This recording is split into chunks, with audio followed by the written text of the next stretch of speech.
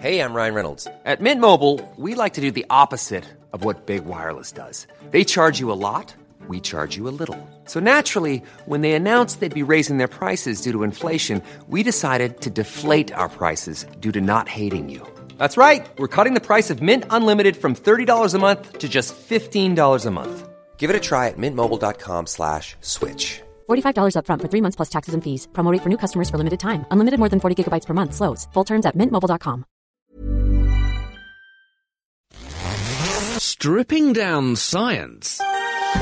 The Naked Scientists. Hello and welcome to this week's edition of The Naked Scientists with me, Chris Smith, and also with Phil Rosenberg. Hi, Phil. Hiya. Now, this week, an Ig Nobel Prize has been awarded to the man who discovered why woodpeckers don't get brain damage when they hammer into trees, and Phil will be telling you why that is. Also, we'll be hearing about genetically engineered bacteria that can protect a person from HIV infection, and a vaccine that you mustn't sniff at, and that's because it can abolish allergies. And also this week, we'll be exploring the science of cells and how they can turn into cancers. We'll be hearing from Gerard Evan and Fran Balkwell, and our own Kat Arney, who's in Birmingham for the National Cancer Research Institute conference, which kicks off today. So if you have any questions about cells and how they work, cancer and how to treat cancers, just get in touch. We'll give you the number shortly. And if you're in the mood for winning something, here's this week's teaser. We want to know, where in the home would you normally find acetic acid? And it's great prizes up for grabs this week. We've got a build your own home planetarium kit and some signed copies of my book Naked Science. So if you want to have a go at that, 08459 25 2000 is the phone number, or you can email me, chris@nakedscientist.com. The Naked Scientists podcast, powered by UK Fast, the UK's best hosting provider. On the web at ukfast.net. OK, first this week, in a parody of the real Nobel Prize awards, the Ig Nobel Prizes are awarded for scientific achievements that make you laugh and then make you think. Now, 10 awards were passed out this Thursday at an awards ceremony, and this one is actually my personal favourite. It's the case of, why did woodpeckers not become concussed when they're bashing around on a tree? Now, actually, it was the late Philip May at the University of California in Los Angeles and Ivan Schwab of the University of California at Davis. They shared this Ig Nobel Prize for ornithology after their investigations of exactly how it is that woodpeckers don't become concussed. Now, I mean, if a human tried to do the same thing, bashing its head against a tree repeatedly, basically your brain would slosh around inside your head and it would give you a serious concussion. And Philip May wondered why on earth this didn't occur in woodpeckers. Now, what they found was that woodpeckers have got this really small brain with a really smooth surface that's really good at cushioning the impact and absorbing the impact and doesn't rattle around so much. The skull is actually made of this sort of foam material, spongy bone, that actually helps cushion this blow and also holds the brain basically really firmly in place, holds it really tight, stops it sloshing around. A bit like sort of packing if you sort of roll stuff up when you move house in newspapers, something like that. Exactly the same sort of effect. And in addition, they actually have a special evolutionary feature that actually stops the eyes popping out as they do it. They've actually got a membrane that actually tightens a millisecond before they hit the tree. It literally stops the eyes popping out. Kind of like when you sneeze and you blink to hold your eyes in almost. Exactly the same thing with a woodpecker. I know that when they were doing that research, Phil, that they had to get some very fast photography, because this is back in the 1970s they first started looking at this, wasn't it? And they had this camera taking 2,000 to 4,000 shots a second of these woodpeckers making their strikes on trees. And one of the other interesting findings was that we know that in humans, if they're involved in a car accident, when the head suddenly slows down, you get this kind of rotational injury to the brain, a bit like you unscrewing the lid off a jar, because different bits of the brain weigh different amounts, so they have different amounts of what's called inertia. Some bits of the brain have a different momentum to others. And as a result, when the brain suddenly slows down, you get this twisting effect, and this tears tiny nerve fibres inside. Now, you can minimise that effect if the woodpecker lines his head up in a very straight line with the tree. And what they found was exactly that. Just as he blinks and closes his eyes prior to the impact, he also keeps his head very rigidly still and hammers into the tree in a dead straight line to minimise exactly at the location that rotational injury. At. Absolutely. Do you know, there was one Ig Nobel Prize that we reported on this programme a couple of years ago that really, really floated my boat, and I thought it was hilarious. It was about country music, and it was a couple of people... Yeah, a couple of people got the Ig Nobel Prize for medicine a couple of years ago because they went around, and it's relevant because we're a radio programme, they went around various radio stations and they looked at how much country music they played, and then they looked at the suicide rate of the listenership. And what they found was that people were much more likely to commit suicide if they were listening to radio stations that played a lot of country music. Well, that sums up my feelings for country music, I'm afraid. The only people that were immune to the effect were actually people if they were Afro-Caribbean. So they seem to be immune to this country music killing effect. Oh, so, well. so you've Especially been warned. evolutionary trait. Now, this is a very interesting story which has emerged from Stanford University in the States. It's a guy called Peter Lee, and he's found a way of modifying the good bacteria we naturally carry in the body to turn them into a very potent weapon against HIV, the virus that causes AIDS. Now, what they've done is to borrow from biology. This is biomimetics at its best, if you like. They've found a particular substance called cyanovirin N, which is made by blue-green algae. Now, the algae make it because it's a very useful signalling molecule. They use it to talk inside their cells and between cells. But if you mix it with HIV, it's a very good anti-HIV substance. It blocks the ability of HIV to lock onto cells in our body and to get in. So what they've been able to do is to borrow the gene that enables these algal cells to make this stuff and inserted it into lactobacilli. Now, they're the bugs that are in yoghurts that you eat to aid digestion. So the stuff you buy from the supermarket. They're basically. in the kinds of things that they're naturally found all over the body, and they grow in the human genital tract quite naturally. So by adding this gene to these bugs, what you've got is your own homemade anti-HIV preparation. And why they think this could be very, very useful is because you could add this to somebody. They would then produce these bugs. They would flourish in the female genital tract, releasing large amounts of this substance, which if you are exposed to HIV and you don't have other more effective means of contraception, could actually prevent you from being infected. And actually, if you think about it, there are 40 million people in the world who are currently infected with HIV. It's predicted by 2010 to reach 100 million people at least who have either died or are infected with HIV. And most of those infections are taking place in third world countries, and lots of them, 70% in Africa. And the reason they're happening there is because it's a rural community. They don't have access to good health care, they don't have access to preventative medicine, and they don't have access to condoms. So something like this could actually make a big difference. So it could actually be biology that actually growing inside of you and actually preventing a barrier, preventing the HIV from actually getting a grip. The idea is that these bugs would colonise you in exactly the same way as you're naturally colonised by the same sort of species. You just have a slightly genetically tweaked version that gave you this additional protection. Wow, fantastic. What we've also got today is the Mars Reconnaissance Orbiter has just reached Mars. This is a NASA mission, and it's got on board the most powerful camera we've ever sent to another planet. Now, the idea behind this mission is to examine the climate and the seasonal changes on Mars, and also look at Martian geology and look at landing sites for possible future landing missions on Mars. Now, to do this, as I said, it's got the most powerful camera ever sent to another planet. And actually, it managed to take a picture this week of one of the NASA rovers that are already on the surface. And actually, not only could it see the rover, which is about the same size as a milk float, but actually the rover itself has got a little stick on top with two cameras on top to give it a really good sort of field of view, like nose over the parapet almost. You can actually see the shadow of this stick with the two cameras on top. Why does they need something that powerful, though, Phil? Is that really helpful? Well, the idea is that not only can you see details on Mars, but you can really get a grip of the geology that's going on, so tiny sort of features. And they do say the smallest thing they can see on Mars with these cameras will be 90 centimetres. And also, of course, if you're looking for a landing site for something, it only takes one big rock. If you're on a big cushioned air balloon, essentially landing on Mars, if you hit something big and sharp, then that could really end the fate of the mission. And that maybe is what happened to the Beagle mission that failed a few years ago. So something like that really is a real bonus to looking for those kind of landing sites. Now, do you get allergies? I do. I suffer quite strongly from cat allergies, particularly, actually. Well, there's a company in Switzerland called Cytos Biotechnology, and they may have the thing for you because they reckon that the key to curing allergies may be to fool the body into thinking you're suffering from a bacterial infection. They've come up with a vaccine which is based on a piece of DNA they've nicked from a mycobacterium. Now, that's a kind of bacterium that's similar to TB, tuberculosis. Okay. So what they've done is to build a virus-like particle which contains this bit of bacterium from the TB-like bacterium, this bit of DNA. And you put that into the body, and what it does is to fool the immune system into thinking you're being attacked by bacteria. This has a very strong suppressive effect on the part of the immune system that drives allergy, while stimulating the part of the immune system that makes you respond to bacteria. And the idea is that what you can do is to switch off the pro-allergy side of the immune system whilst maintaining the bacterially attacking side of the immune system. And they've done a simple set of tests on just 10 volunteers to start with who had an established hay fever, grass pollen allergy. They gave them a course of 6 injections, 1 a week, over a 6-week period. 5 of them managed to complete the course before this year's pollen season kicked in. And what they found amongst those 5 was a massive improvement in their allergy symptoms. And when they exposed them in the laboratory to a grass pollen, they were 100-fold less sensitive afterwards. Wow. So must sound like it's almost gone, to be perfectly honest. Now, in other news this week, if you'd like to catch up with some of the other exciting scientific discoveries that are happening, they can be found on the Nature podcast, which we also produce, and that's available from nature.com/nature/podcast. Excellent. So what we can do now is look at our teaser.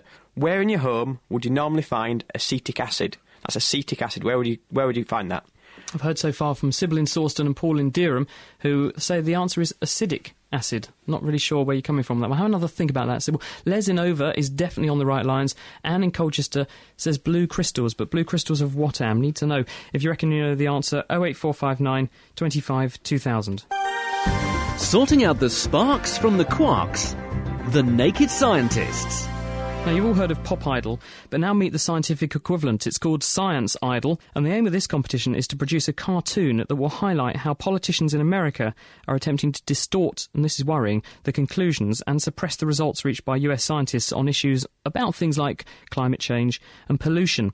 Now, in all, over 400 scientists and artists have put pen to paper, and joining us now from the Union of Concerned Scientists to tell us more, here's Michael Halpen. Hi, Michael. Hi, Chris. Thank you for joining us. Why did you need to set this competition up? Well, we thought it would be a good idea to set a competition up like this. Just like the Ig Nobel Prize, you have an opportunity to laugh at political interference in science and learn a little bit about how important science is to decisions about it. Are politicians really meddling in science? Do you believe that? We've seen that happen a lot in recent years. The people that lead scientific agencies here in the United States, like the Environmental Protection Agency or the Center for Disease Control, have increasingly inserted themselves into the scientific process. And I can give you a couple of examples. First of all, climate change, something you talk a lot about on this show. The Bush administration has really consistently tried to downplay the threat of global warming, and as a result, they've prevented scientists from talking to the press about potential links between hurricane strength and global warming. How would you do that, though, Michael? Because how would you stop scientists talking to the press? Because you're talking to us, for example. That story's out there. So how would they try and stifle the dissemination of the information? Right. Well, these scientists that work for federal agencies operate under a different set of rules, and they are required to only speak to the press when they're allowed to by their superiors, by the political appointees who are their bosses. And if the political appointees don't like what they're going to say, they can tell the scientists not to talk, and if the scientists talk, then they risk being canned or fired. Now, obviously, the UK often stands shoulder to shoulder with America. Do you think the same thing's happening here and further afield? Well, no, we haven't done any investigation into what's happening in the UK, but obviously we do know that any sort of interference in the scientific process hurts the way science is done and decreases our capacity to respond to important and complex environmental and health problems. Now, while setting up a cartoon competition is, I think, a good way to raise awareness, is making light of the situation when it's actually quite serious like this the best approach, do you think? I think is a very good approach because it allows people to approach the issue in a very accessible way. They see a cartoon, and the cartoon pretty much says everything about the issue. And then once you've been introduced to the issue, you can really learn more about it. So just having a look at the winning entry, Michael, it's quite funny. It's got a scientist with his pen and pencil in his laboratory, and it's got a politician or a bureaucrat holding a grant form, and the politician's saying you're completely free to carry out whatever research you want as long as you come to these conclusions. This sounds like the sort of mantra from Ford, isn't it? You can have any colour you want as long as it's black. Right, exactly. This is obviously an absurd sort of practice. Scientists need to come to whatever conclusions the science says, not what the political appointee tells them to do. And the artist who drew this cartoon, once he won the contest, and he started getting phone calls and emails from other scientists at his university to say, wow, this is exactly how I feel sometimes, and I'm not really allowed to do the research that I want to do, and it's enormously frustrating to me. So, Michael, once you've sort of got your press coverage and people are aware of the situation, how are you actually going to try and execute a change, though, so that politicians stop meddling and scientists, both in America and probably elsewhere, are going to stop getting this degree of interference? No, that's a very good question. It's a tough problem to deal with, and what we've done is we've brought a lot of scientists to meet with members of Congress and other politicians here in Washington, D.C., to talk about the problem and to educate their members of Congress about how important it is to keep the scientific process free and unfettered. And so we're promoting, more protections for scientists, in the federal government to be able to publish and speak about their research and just a better way for decision makers to access scientific advice. Thank you very much. That's Michael Halpern from the University of Concerned Scientists in America. Thank you very much, Michael. Worrying, isn't it, to think that the people that are deciding who gets money to spend on research actually then get told what they can and can't say on the basis of what their research shows. It's the Naked Scientists, Chris and Phil, and we're here with you for about the next 45 minutes. Our subject for discussion later this evening is the science of cells and how they work and how they can go wrong with cancer. And we'll be talking to Gerard Evan and Fran Bulkwell later on the programme. Phil. Now it's time for Kitchen Science. This week, Derek's in Cambridge with student helper Mary and Professor Chris Muirhead from the School of Physics and Astronomy at Birmingham University. They're going to be experimenting with gases and liquid nitrogen, so unfortunately, don't do this one at home. Hi, Derek. Hello there. Welcome to Hills Road Sixth Form College, where we've come this week to do some amazing experiments with some balloons and some other stuff as well, so please hold on for that. We've also got one of the new-ish recruits to the Naked Scientist Kitchen Science team. Would you care to introduce yourself, please?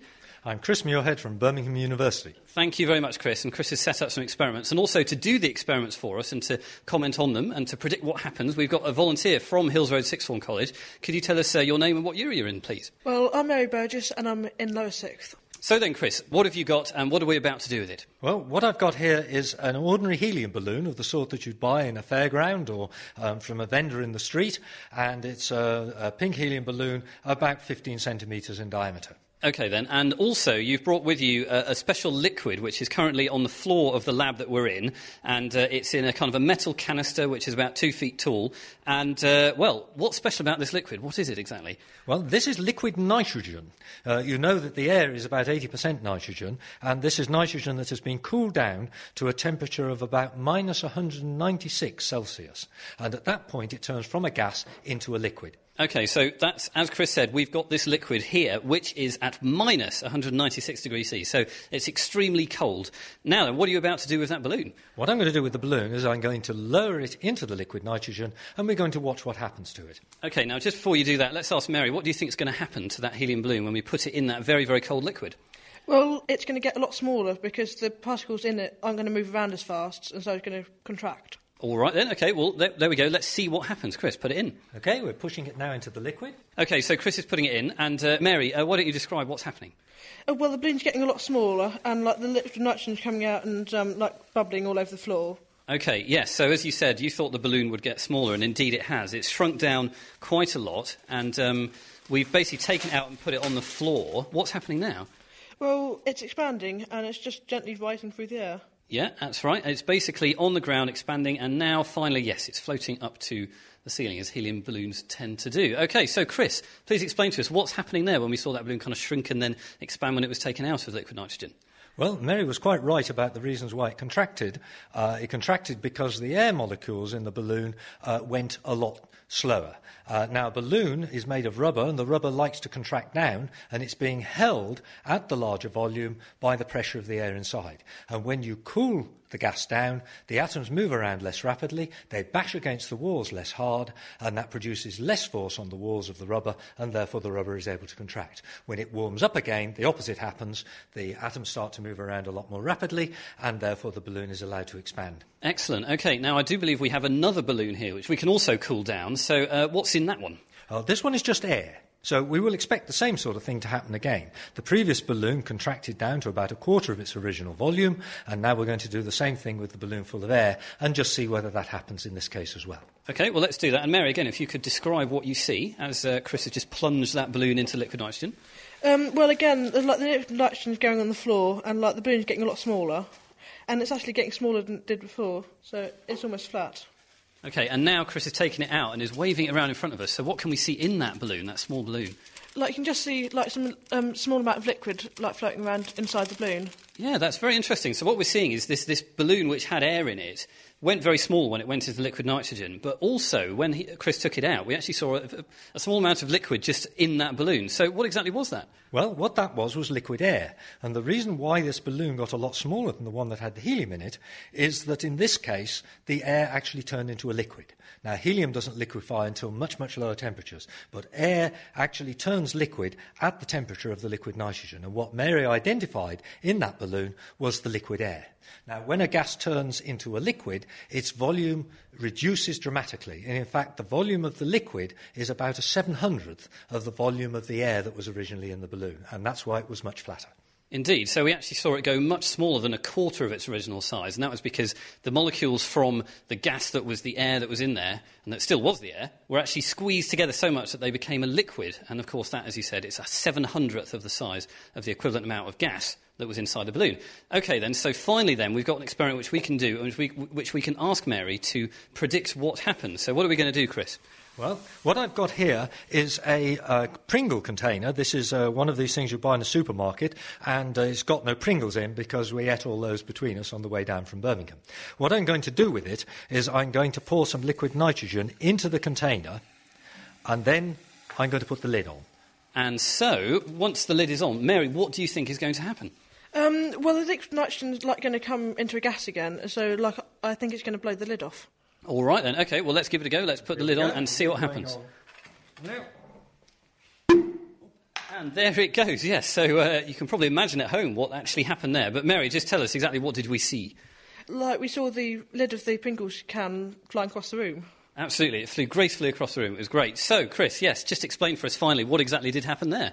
Well, it's exactly the same process as we saw with the balloon when we warmed it up. The liquid evaporates because the surrounding air is much, much warmer than the liquid air, and therefore when it evaporates, it expands, it takes up 700 times the original volume, and that's too much for the Pringle can to stand, and so the lid comes off. The one thing, of course, the reason for using Pringle cans is because the lid is a light plastic thing and it can blow off safely. And what you don't want to do is ever put something like liquid nitrogen into a container with a sealed lid, in which case that could be very dangerous because it would explode and you could suffer serious injury. Absolutely. So as well as being the naked scientist, as always, we are the safe scientists. So please do not try anything like that at home. So anyway, there we go. Thank you very much, Chris, for coming down from Birmingham University and running that experiment for us, and to Mary for doing those predictions for us, which I think all were correct, basically. So there you go. How did you like the experiment? It was really cool. Yeah, OK, well, thank you very much for doing it. And we will be back next week. Thanks very much to Hills Road Sixth Form College for having us. And it's goodbye. Thank you very much, Derek. And, of course, there with Chris Muirhead from Birmingham University and Mary Burgess, who is at Hills Road Sixth Form College. Next week, our Kitchen Science crew will be in Norwich, and they'll be learning about bouncing balls and why snooker balls don't jump off the table. You can try this at home. If you want to take part, all you're going to need is one of those really bouncy rubber balls, a little bit of vegetable oil, and a kitchen work surface with a tiled splashback. And that's important. The Naked Scientists. Supported by the Wellcome Trust. We've heard in from Scott Orlow. Now, he doesn't say where he comes from, but he says, I'm researching the 21 grams postulate from 1907. What can you tell me about it or refer me to in order to prove or disprove this urban myth? I actually had another call about this this week, 2 emails about this 21 grams business. It's actually it stems from 1907, as he says, and it was an American doctor who decided to try and work out how much your soul weighed. Because people for thousands of years thought there's some kind of life force or soul that makes us human. And when we die, it leaves the body. And because it exists, it must be made of something, and because it's made of something, it must weigh something. So the easy way to find out how much it weighs is to weigh people at the moment they die. And then you'll find out if they lose weight, they must actually... between when they're alive and when they're dead, that must be how much the soul weighs. So what he did was to recruit 6 terminally ill patients. He selected patients that wouldn't thrash around too much at the moment of death, because that would obviously skew his results a little bit. Wobbling around on the weighing scales. People who would die gently, yeah. And he had this special bed balance made up that he put into his hospital, and recruited these 6 patients and weighed them. Now, one patient did, around the time of death, lose 3/4 of an ounce, which is, of course, 21 grams, which is where that came from. Now, he then published this in the American Journal of Medicine, American Medicine, okay. And it got picked up as the soul weighs 21 grams, or 3/4 of an ounce, and there was a massive splash about it. But actually, it's wrong, because if you go and examine the rest of his results a little bit more carefully in his publication, you'll find that there's been a little bit of bias in how he's reported it, because one of the people lost 21 grams, two of them were discounted from the study for technical reasons. Now, perhaps they didn't lose any weight, so that because they didn't do anything interesting, they were discounted. A third person lost a load of weight and then put it on again. Oh. And then the final two lost some weight and then lost a load more, suggesting that perhaps they died more than once. I'm not sure. Well, who knows? But this is where this stems from, and it just goes to show that if you do uncareful research, it can very quickly be picked up. You've really got to be meticulous in turns what you into do. a massive urban myth that people then passage on because it's intriguing, it's interesting, but it's actually got no decent scientific basis. Not the way to do it. Now, talking about American research, Phil. American research indeed. We're now going to head over the Atlantic for some stateside science. This week, Bob and Chelsea reveal how lasers are being used to spot cracks in train tracks, and how a new kind of super dishcloth could see the death of deadly bacteria. This week on Science Update, we'll talk about a new way to use lasers to keep trains on track. But first, Chelsea has this report about the latest advance in identifying biohazards. A new technology could soon move biohazard detection out of the lab and into hospitals, food preparation facilities, and crime scenes. Cornell University fiber scientist Margaret Frey and her colleagues created a special fabric that anyone could wipe over a surface. The fabric has special sites that could hold antibodies to just about any biohazard, including salmonella, strep bacteria, and anthrax. Basically, as long as there's an antibody available or some kind of biorecognition agent available, we can attach that onto the fabric, and then the fabric will collect that specific thing. They're now working on ways to make the fabric change color when the hazard's detected, so people will know immediately. Right now, the white must be put in a developer before it gives results. The goal is to have this super simple and super instant. And so far, they can collect only one biohazard at a time, but they ultimately hope to collect hundreds at once, making it a powerful tool against all sorts of contamination. Thanks, Chelsea. Well, this tapping sound may sound like an old-fashioned news ticker, but it's actually a state-of-the-art laser system for inspecting train tracks. Structural engineer Francesco Lanza di Scalea of the University of California at San Diego is leading the development team. The system uses a trailer-like vehicle that glides along the track at up to 70 miles per hour, tapping the track with laser pulses at 1-foot intervals. And this tapping is like a virtual hammer that hits just like if you were to hammer on a rail, then you hear a sound going through. And distortions in that sound, specifically in the ultrasonic range, can reveal dangerous internal cracks that current technologies often miss. Repairing those cracks early could save millions of dollars and prevent derailments. Thanks, Bob. That's it for this week. Next time we'll talk about the family tree of venomous fishes. Until then, I'm Chelsea Wald. And I'm Bob Hirschon for AAAS, the Science Society. Back to you, Naked Scientists. Thanks, guys. As always, if you want to hear more from the Science Update crew, you can go to the website at www.scienceupdate.com. Fancy listening to the Naked Scientists in your bed, on your way to work, or even at work? Why not subscribe to our podcast? For more information, visit nakedscientist.com/podcast. We're joined this evening, I'm very pleased to say, by the University of California, San Francisco's Gerard Evan. Hi, Gerard. Hi. Thank you for coming in. Pleasure. And we've devoted tonight's show to the subject of cancer. But lots of people know about cancer because 1 in 3 people die of it, but they don't actually necessarily know what it is. So what actually is a cancer? Well, cancer is actually probably the best example we've got of evolution in action. Cancer is what happens when cells manage to throw off the shackles that normally restrain them and then start to expand. And as they expand, they evolve and they get worse and worse, and eventually people die. But why is it that it's so common as a condition, and why hasn't the body evolved? Because you said it's a great example of evolution. Why hasn't the body evolved not to develop cancer? Well, the first thing is it's not that common. Though 1 in 3 people get it, cancers arise from single cells, and the average human body contains something like 100,000 billion cells, any one of which in principle could become a cancer cell. So in fact, cancers occur in 1 in 100,000 billion times in 1 in 3 individuals in 70 years, which is very, very rare. The reason so many people get cancer is you have so many cells and you live so long. Now, really, cancer is suppressed, and we have lots of mechanisms to suppress cancer that have been evolved. But, of course, they only work, like all evolutionary selection works, until we get to reproductive age. Once we've gone beyond reproductive age, evolution doesn't care. So you say that, though, but grandmothers have an important job too, and I know this because I've recently acquired a new addition to my family, and I can tell you grandmothers are quite handy. So there is some degree of evolutionary pressure to keep grandmothers in the family, isn't there? Yeah, I think that's absolutely true, and I thought about this as well. So maybe in millennia to come, humans will get less and less cancer because they'll be selected out because we want granny around. But we're so close to other organisms that don't live very long, and for them, the grandparent generation is pretty much irrelevant in terms of caregiving.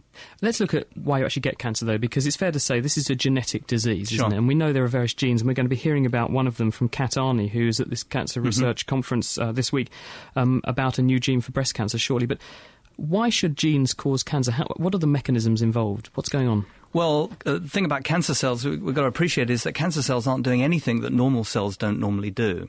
So every time you cut your finger, cells proliferate very rapidly, they generate a blood supply, they recruit other tissues, they rebuild and they remodel, and they mend the cut in the finger. So you have all the machinery you need to become a tumour cell. The point is it's very closely guarded and reined in normal cells. And cancer is a disease where the mechanisms reigning in those processes, those natural processes, get lost or get eroded. And how does that happen? Well, it happens through mutation and through, cosmic rays and various nice things that you eat and who knows what. Everything that's nice seems to be... the air that we breathe, because oxygen causes cancer. That's right. I mean, we live in this nasty gas, second only to chlorine in terms of how vicious it is. It's just that we've evolved to cope with it. But as I say, we've evolved to cope with it to reproductive age and not much more. James is in Derby, is listening to us and says he's just been reading Superhuman by Professor Robert Winston this week, and he said, I never realised that mitochondria, the powerhouses of our cells, produce the majority of free radicals in the body. So these free radicals are obviously a source of that damage. Yeah, no doubt about it. The best way to avoid cancer would be to stop breathing or live in an oxygen-free environment, but it's just not a very good recipe for a lifestyle. There's no doubt about it that human beings, all organisms, are a compromise. We live in this very dangerous gas. It does us a lot of damage, but it also happens to be the way that we generate energy. And mitochondria do indeed generate a lot of these oxygen radicals, the majority in the cell, and they cause a lot of problems for us as we get older. You made a good point, Gerard, which is that we're protected from cancer up until a certain age. We have repair mechanisms to stop this damage happening to DNA. How do they actually work? Well, that's a bit of a mystery, actually, because, as I've said, as cancer cells are really only doing what normal cells are doing, you've got all these mechanisms that prevent cancer, but how do they tell what's a cancer cell and what's a normal cell? And this is actually a deep mystery. We don't really understand that. What we do understand, though, is that when the DNA in the cell gets damaged, there are immediate repair mechanisms that come in and fix the damage, at least as best they can. The problem is sometimes they make mistakes, and that's when you get a mutation. So in some ways you could say mending the damage is what causes the cancer, because that's what causes the mutations. We also have another response to DNA damage in many cells, which is to just trash the cell. That's actually the best way of preventing cancer, but unfortunately if you did that every time, you wouldn't have a body left. So when we actually look at what's going on in a cell, can you just talk us through how a cancer begins? Because obviously you don't wake up tomorrow and you've got cancer. Right. It obviously has to evolve from somewhere and changes have to accrue. So how does that process happen? Yeah, well, the clinical disease, of course, is the end point, or a sort of fairly end point of a whole variety of processes by which time the individual cell that formed the cancer has grown and multiplied and started to erode your normal tissues. The initial events which form cancer arise in individual cells, and they probably happen thousands of times a day, but they never get very far because we've got these powerful mechanisms that put the brakes on incipient cancer cells and stop them dividing very early on or kill them. What about spread around the body? Well, why do cancer cells spread around the body? Well, a lot of cancers don't, but the ones that bother us do. So the point is that cancer cells start in one particular site, and they erode the tissue around that site. And then if they stay put, they're an operable cancer, and they're not the things we're normally worried about. If they start to break loose and wander around the body and colonize elsewhere, just basically acting like an independent life form, that's when we have the problems.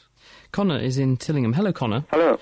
What would you like to ask Gerard? I'd like to, if radiation is so dangerous to cells, and why don't they use it more for brain tumours?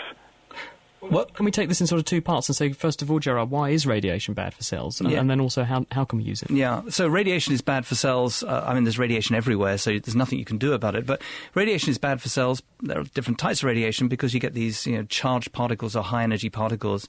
They shoot through your body, through the cells. they damage the DNA directly, and they generate these reactive species which further damage the DNA, and they cause mutations. Most mutations don't don't cause any problems, but very rarely you'll mutate a gene that's fundamental in regulating cell growth, survival, or where the cell moves and spreads, and then you're on the way to perhaps potentially forming a cancer. So I suppose in that respect, radiation is actually very useful, because in the right dose, the right place, you can use it to destroy cells, which is what Connor's kind of suggesting. Yeah, that's right. And in fact, radiotherapy is used, very intense radiotherapy is used for a variety of cancers, including some brain cancers. Part of the problem seems to be that a lot of the cancer cells, by the time they've presented as a clinical disease, they pretty much don't care how much damage they have anymore. In order to become the tumour cell they have, they've had to throw off all the responsive mechanisms which would normally curtail a cell from growing once it's damaged, and you end up basically with, replicating glass beads that you can't do very much about. Well, Connor, I hope that kind of clears that one up for you. I do have an opportunity to give you a go at the quiz if you want. Yes, please. A hare, that's as in a hare, like a bit like a rabbit, can see what's going on behind its head. Do you think that's science fact or science fiction? Fact. Absolutely true. The position of a hare's eyes on the side of its head actually allow it to see all the way to the back. Right. Well done. The next one. Just as the Earth is orbiting the Sun is orbiting the centre of our galaxy, and it takes about 1,000 years for the Sun to go all the way around the galaxy and back to where it started. Fact or fiction? Fact. Sorry, unfortunately not. The Milky Way is actually so huge, about 100,000 light years, that even though we're going through it at about 1 million kilometres a second, it still takes 225 million years to complete each circuit around the galaxy. A little bit out there, Connor, but thank you for taking part 1 out of 2, and you're in the lead at the moment. It's the Naked Scientists, Chris and Phil, and we're talking cancer this evening. If you have any questions for us, 08459 25 2000, text in on 07786 20 1960, or you can email chris@nakedscientist.com. We do, of course, have our teaser running, which is we want to know where in the home would you find acetic acid, and up for grabs we've got your very own do-it-yourself planetarium kit, and we've also got some signed copies of my book, Naked Science, if you'd like one of those. We've heard from Marion in Wyndham, Ted in Harwich, Betty in Northampton, Bill in Whittam, Ruth in Housted, I think, or I can't read that, sorry, Petro. They're all right, as are Cherry in Felixstowe, Joan in Swaffham, Jim in Northampton, Jan in Bassingbourne, but Rosie in Belfast says the answer, acetic acid, is vitamin C. No, not quite. Acetic acid is not vitamin C, ascorbic acid is vitamin C. Stripping down science. Okay, let's do it. The Naked Scientists.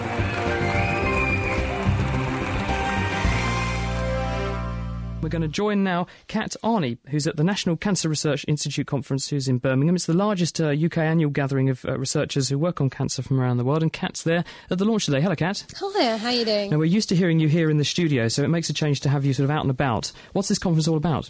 Well, the National Cancer Research Institute is a virtual cancer institute which has brought together all the major funders of cancer research in the UK. And first of all, we heard from Mike Richards, who's the UK's cancer czar. And he gave us a really exciting overview of basically what the conference is going to be about and how we're going to hear from so many different cancer researchers over the week. Already we've heard from Fran Borkwell, who's here in the studio with me, and she was talking about the fact that we seem to be entering a golden age for cancer research. We also heard the news from Mike Richards that we're going to see £35 million given this year for the establishment of 17 new experimental cancer medicine centres here in the UK. And that's funded by Cancer Research UK and the Department of Health. And tomorrow we should find out where these are going to be. We're currently sitting here in the back of the lecture theatre listening to the clinical trials showcase, and we're going to have new results coming out, successes in bowel cancer and also in breast cancer. And finally, we've heard just today that scientists have discovered a new gene for breast cancer. So this is pretty exciting stuff because new genes don't come along all the time. But this is a new gene called BRIP1.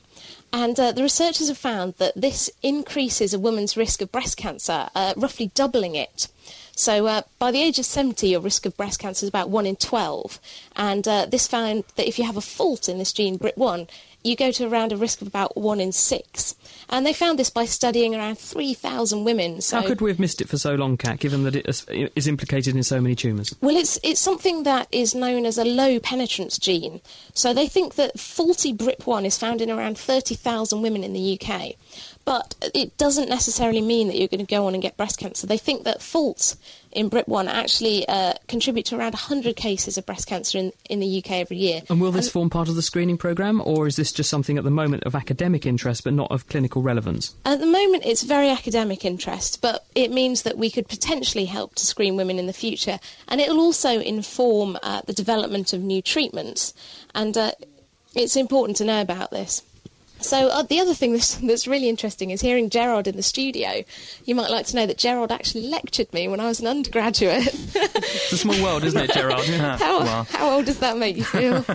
Well, Kat, I first met Gerard because I was interviewing him for something completely different, but on a similar field, when he was over in California, and we got talking to each other about 2 months ago, and I said, "You're so good at talking about your subject, you have to come to Cambridge." And he very kindly said, "Well, I'm going to be flying. You're going to Germany, isn't it, Gerard?" So he very kindly agreed to come via Cambridge on his way to wherever he's going to talk to us this evening. It's absolutely fantastic to hear him back in the UK. But you've also got some good news about funding for cancer research in general, Kat.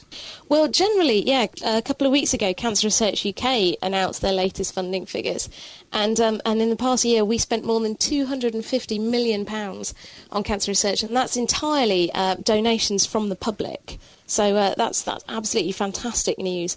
And also, as I said, Mike Richards has announced that there's going to be £35 million going into new experimental cancer medicine centres. So that's finding new drugs, testing them, getting what we know academically about cancer. So all the research that people like Gerard do, turning that into treatments to make a real difference to cancer patients in the future.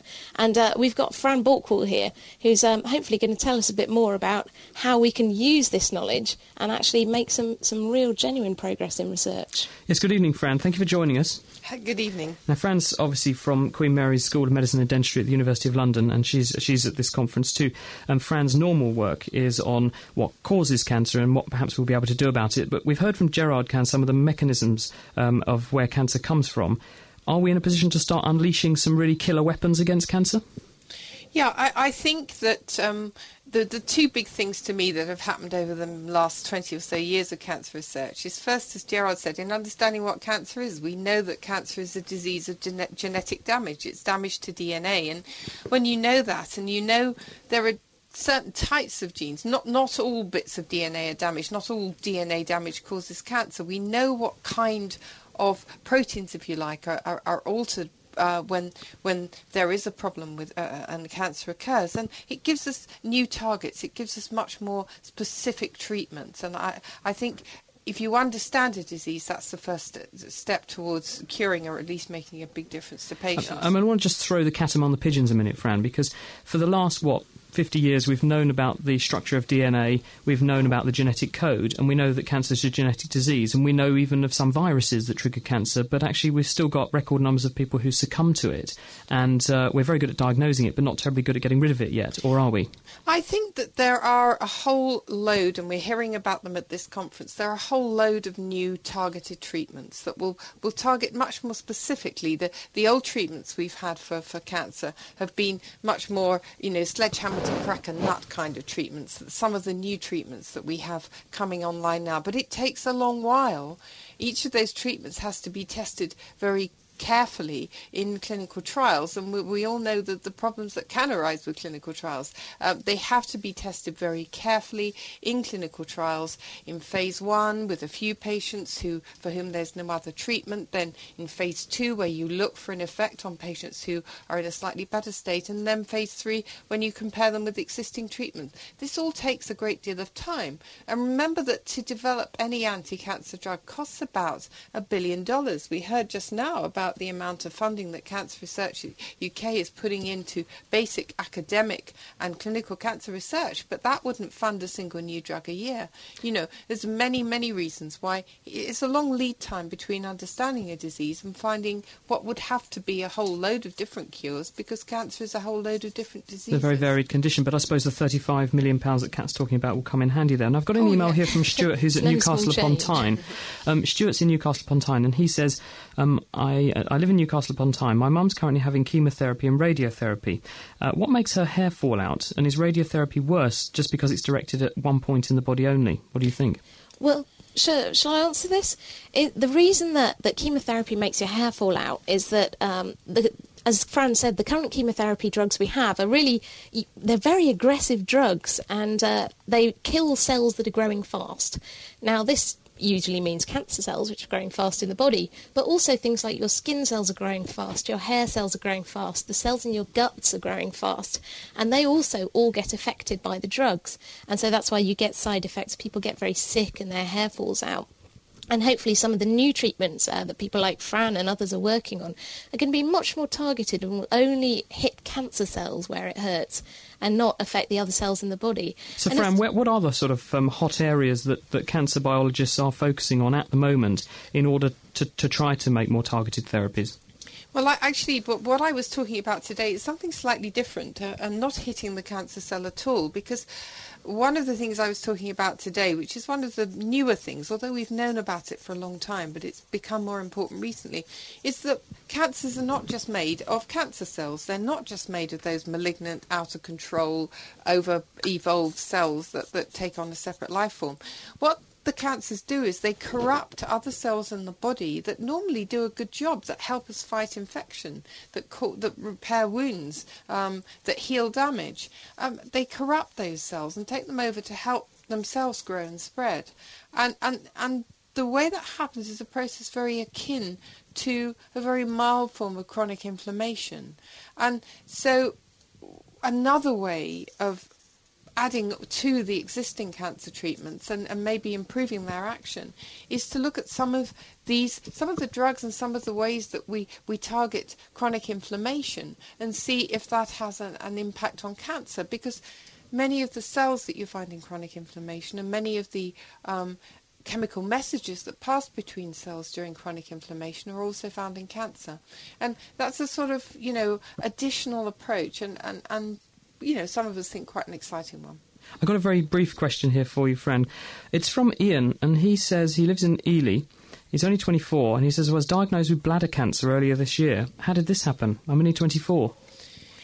Well, it's very difficult to talk about individual cases, but I think in general that I think it's very difficult to say that. I mean, I just hope that he has very good treatment, and that it's a very. I don't know, Kat, I'd say that's extremely rare, particularly in someone so young. The most common cancers in that age group are skin cancer, melanoma, and testicular cancer. So I think it would be very difficult to pin it down on any particular thing. Thanks, Kat. That was our own Kat Arney, who's at the National Cancer Research Institute conference in Birmingham, which is the UK's largest annual gathering of cancer researchers from all around the world. And before her, Professor Fran Bulquill from the London Hospital Medical College and St Bartholomew's in Whitechapel, London.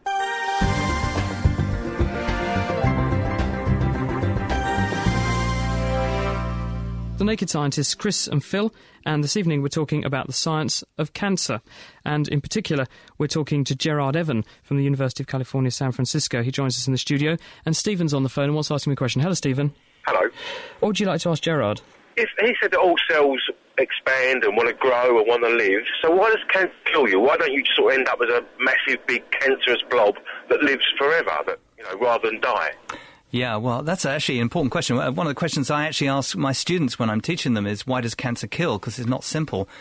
I think what it tells us is that if cells don't grow in the right way and they start mucking up the blood supply and the nerves and the normal function of tissues, that your body can't cope, and that's what kills you. So cancers basically erode the normal functions of your organs and your tissues, and that's why it kills you, and different cancers kill in different ways.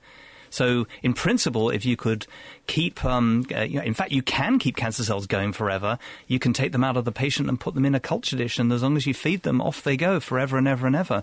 There are some cancer cells that have been around for so long that the mass of cancer cells in the world is something like 1,000 times that of the original patient. So, in principle, you could live forever as a large lump, but I wouldn't want it. Does that help you out there? Yeah. Did you say you had another question? Yes. I heard about an experiment that was happening. A woman was doing it. I was actually in the experiment where she said some people's blood fights cancer. And her idea was that once you've had an operation for cancer, you then have a blood transfusion with this blood that fought cancer and to sort of mop up any little bits that they missed. Is that still going on, or did that stop? Or Yeah, so the idea is that your immune system, which is the same thing that prevents you from getting infections and fights infections from viruses and bacteria, can also respond to any tumour cells that arise in your body. And it's something that people have been thinking and worrying about for about 50 years. Actually, I started my career off as a tumour immunologist, as it's called, to look at that. I think the jury is still out. I think there's no doubt about it that you can raise antibodies and these cells that kill enemies. You can raise those against cancer cells. Whether or not you do that naturally or whether or not we can make it happen by manipulating things is still not clear, but it's certainly a very promising area. And so in principle, the idea is sound. We just don't know how effective it's really going to be. Stephen, do you want to have a quick go at our quiz? Yeah, okay then. OK, here we go. As it burns up its hydrogen, the sun loses about 10 tonnes in weight every single hour. Do you think that's science fact or science fiction? Science fiction. Absolutely true. Absolutely true. It's actually a hell of a lot more than that. You actually burn 10 to the power of 24 watts of energy produced by the sun every second, and that actually works out to about 5 million tonnes of weight burnt every second. Yeah, it's about 10 billion size well-being nuclear power stations, since we were talking about nuclear power earlier.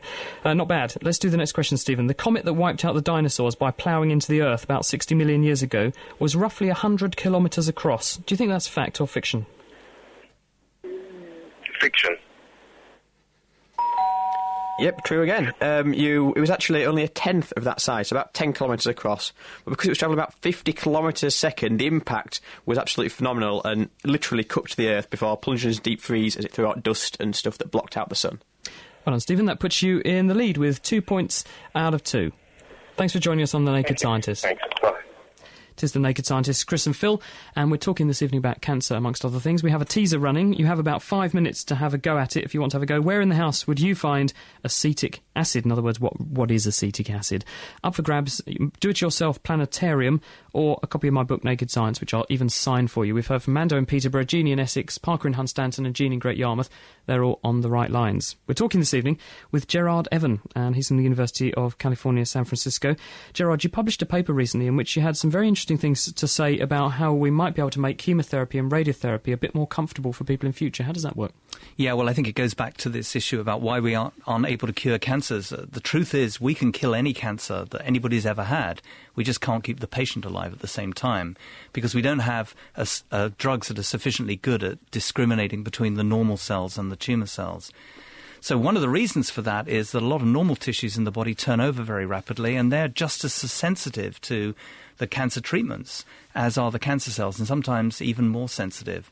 So if we could preserve those normal tissues and shut down their terrible responses, then we could deliver higher doses of radiation and chemotherapy to the tumour cells and actually, perhaps, probably, cure more cancers. And what the work that we did recently was looking at what the relationship is between the mechanisms in cells that respond to damage to the DNA and whether those are the same mechanisms, as is widely thought, as the mechanisms that prevent tumours from occurring in the first place. The idea being that if you've got a mechanism that responds to DNA damage by killing the cell, then it prevents you from accumulating mutations and becoming a tumour cell. But our data seem to indicate that the two are actually separate, very different, and that you can dispense with the nasty bit, the DNA damage response that kills off all sorts of normal cells, and still retain the tumour suppressive functions of this particular protein, a protein called P53. I've got some general questions here, and thanks. Sure. That was a great explanation. Thank you very much, Gerard. This is from Portland, Oregon, USA, and it's from Ralph. And he says, how are stem cells being used in cancer research? Well, stem cells are being used in very many ways. One idea, which is still an idea, is that cancers actually arise from stem cells. These are the small number of cells in the body that are capable of reproducing indefinitely. Most cells in the body don't. They're either differentiated or they can go a few times and then they cop out. So the idea is that cancer cells, because they can propagate indefinitely, arise from a stem cell compartment. Still a new idea, a lot of arguments about it, good arguments about it, but we really don't know. The other idea is that if you expose a patient to a severe therapy and you start to kill off normal tissues, then if you could keep the patient alive and repopulate those normal tissues, then the patient will make a full recovery. And to do that, you need to basically propagate the stem cells in the patient in those tissues. I want you to try and have a go at this one because it's been sent in by Owen Tanner from Eastbourne in the UK. He's an A-level biology student, and I'd really like to help him because he said he's interested in knowing how mRNA, messenger RNA, from a gene, gets from the gene in the nucleus out to the right place in the cytoplasm, the outside bit of the cell where the protein is made. And you've got about 30 seconds to do it, Gerard. OK, well, we don't really know in detail, but what we know sort of happens is that the messenger RNAs, as soon as they're made, they're complexed in this protein particle, and that protein particle is then transported in a system that requires a lot of energy through special pores in the nucleus and out the other side, where it attracts via a chemical reaction and congregates with the various machineries for activating synthesis of those proteins. If you're asking me how each individual particle gets moved around, that's the big mystery. How do cells know who they are and what they are, and how do the bits in cells know who they are and what they are? I wish I knew. So do I, because I'd probably have a Nobel Prize, which is, of course, announced this week to some wonderful guys who discovered the science of RNA interference. You've been listening to The Naked Scientists with me, Chris Smith, with Phil Rosenberg, and our guest this evening, Gerard Evan, and before that, Fran Bulkwill and our very own Kat Arney here at the Cancer Research Conference in Birmingham this week. Next time, we'll be zooming in on the science of eyes and the visual system, including how does the brain decode what we see, what causes colour blindness, indeed are dogs and cats colourblind, and can some animals see more colours than we can? So if you have any questions on any of those subjects or things related to eyes, then please email them to me, chris@nakedscientist.com. In the meantime, thank you to producers Petro Minch and Anna Lacey, to Gerard Evan, our guest this week, Kat Arney and Fran Bulkwill, and Phil Rosenberg. And if you're wondering what you would do with some acetic acid, you put it on your fish and chips, because it's vinegar.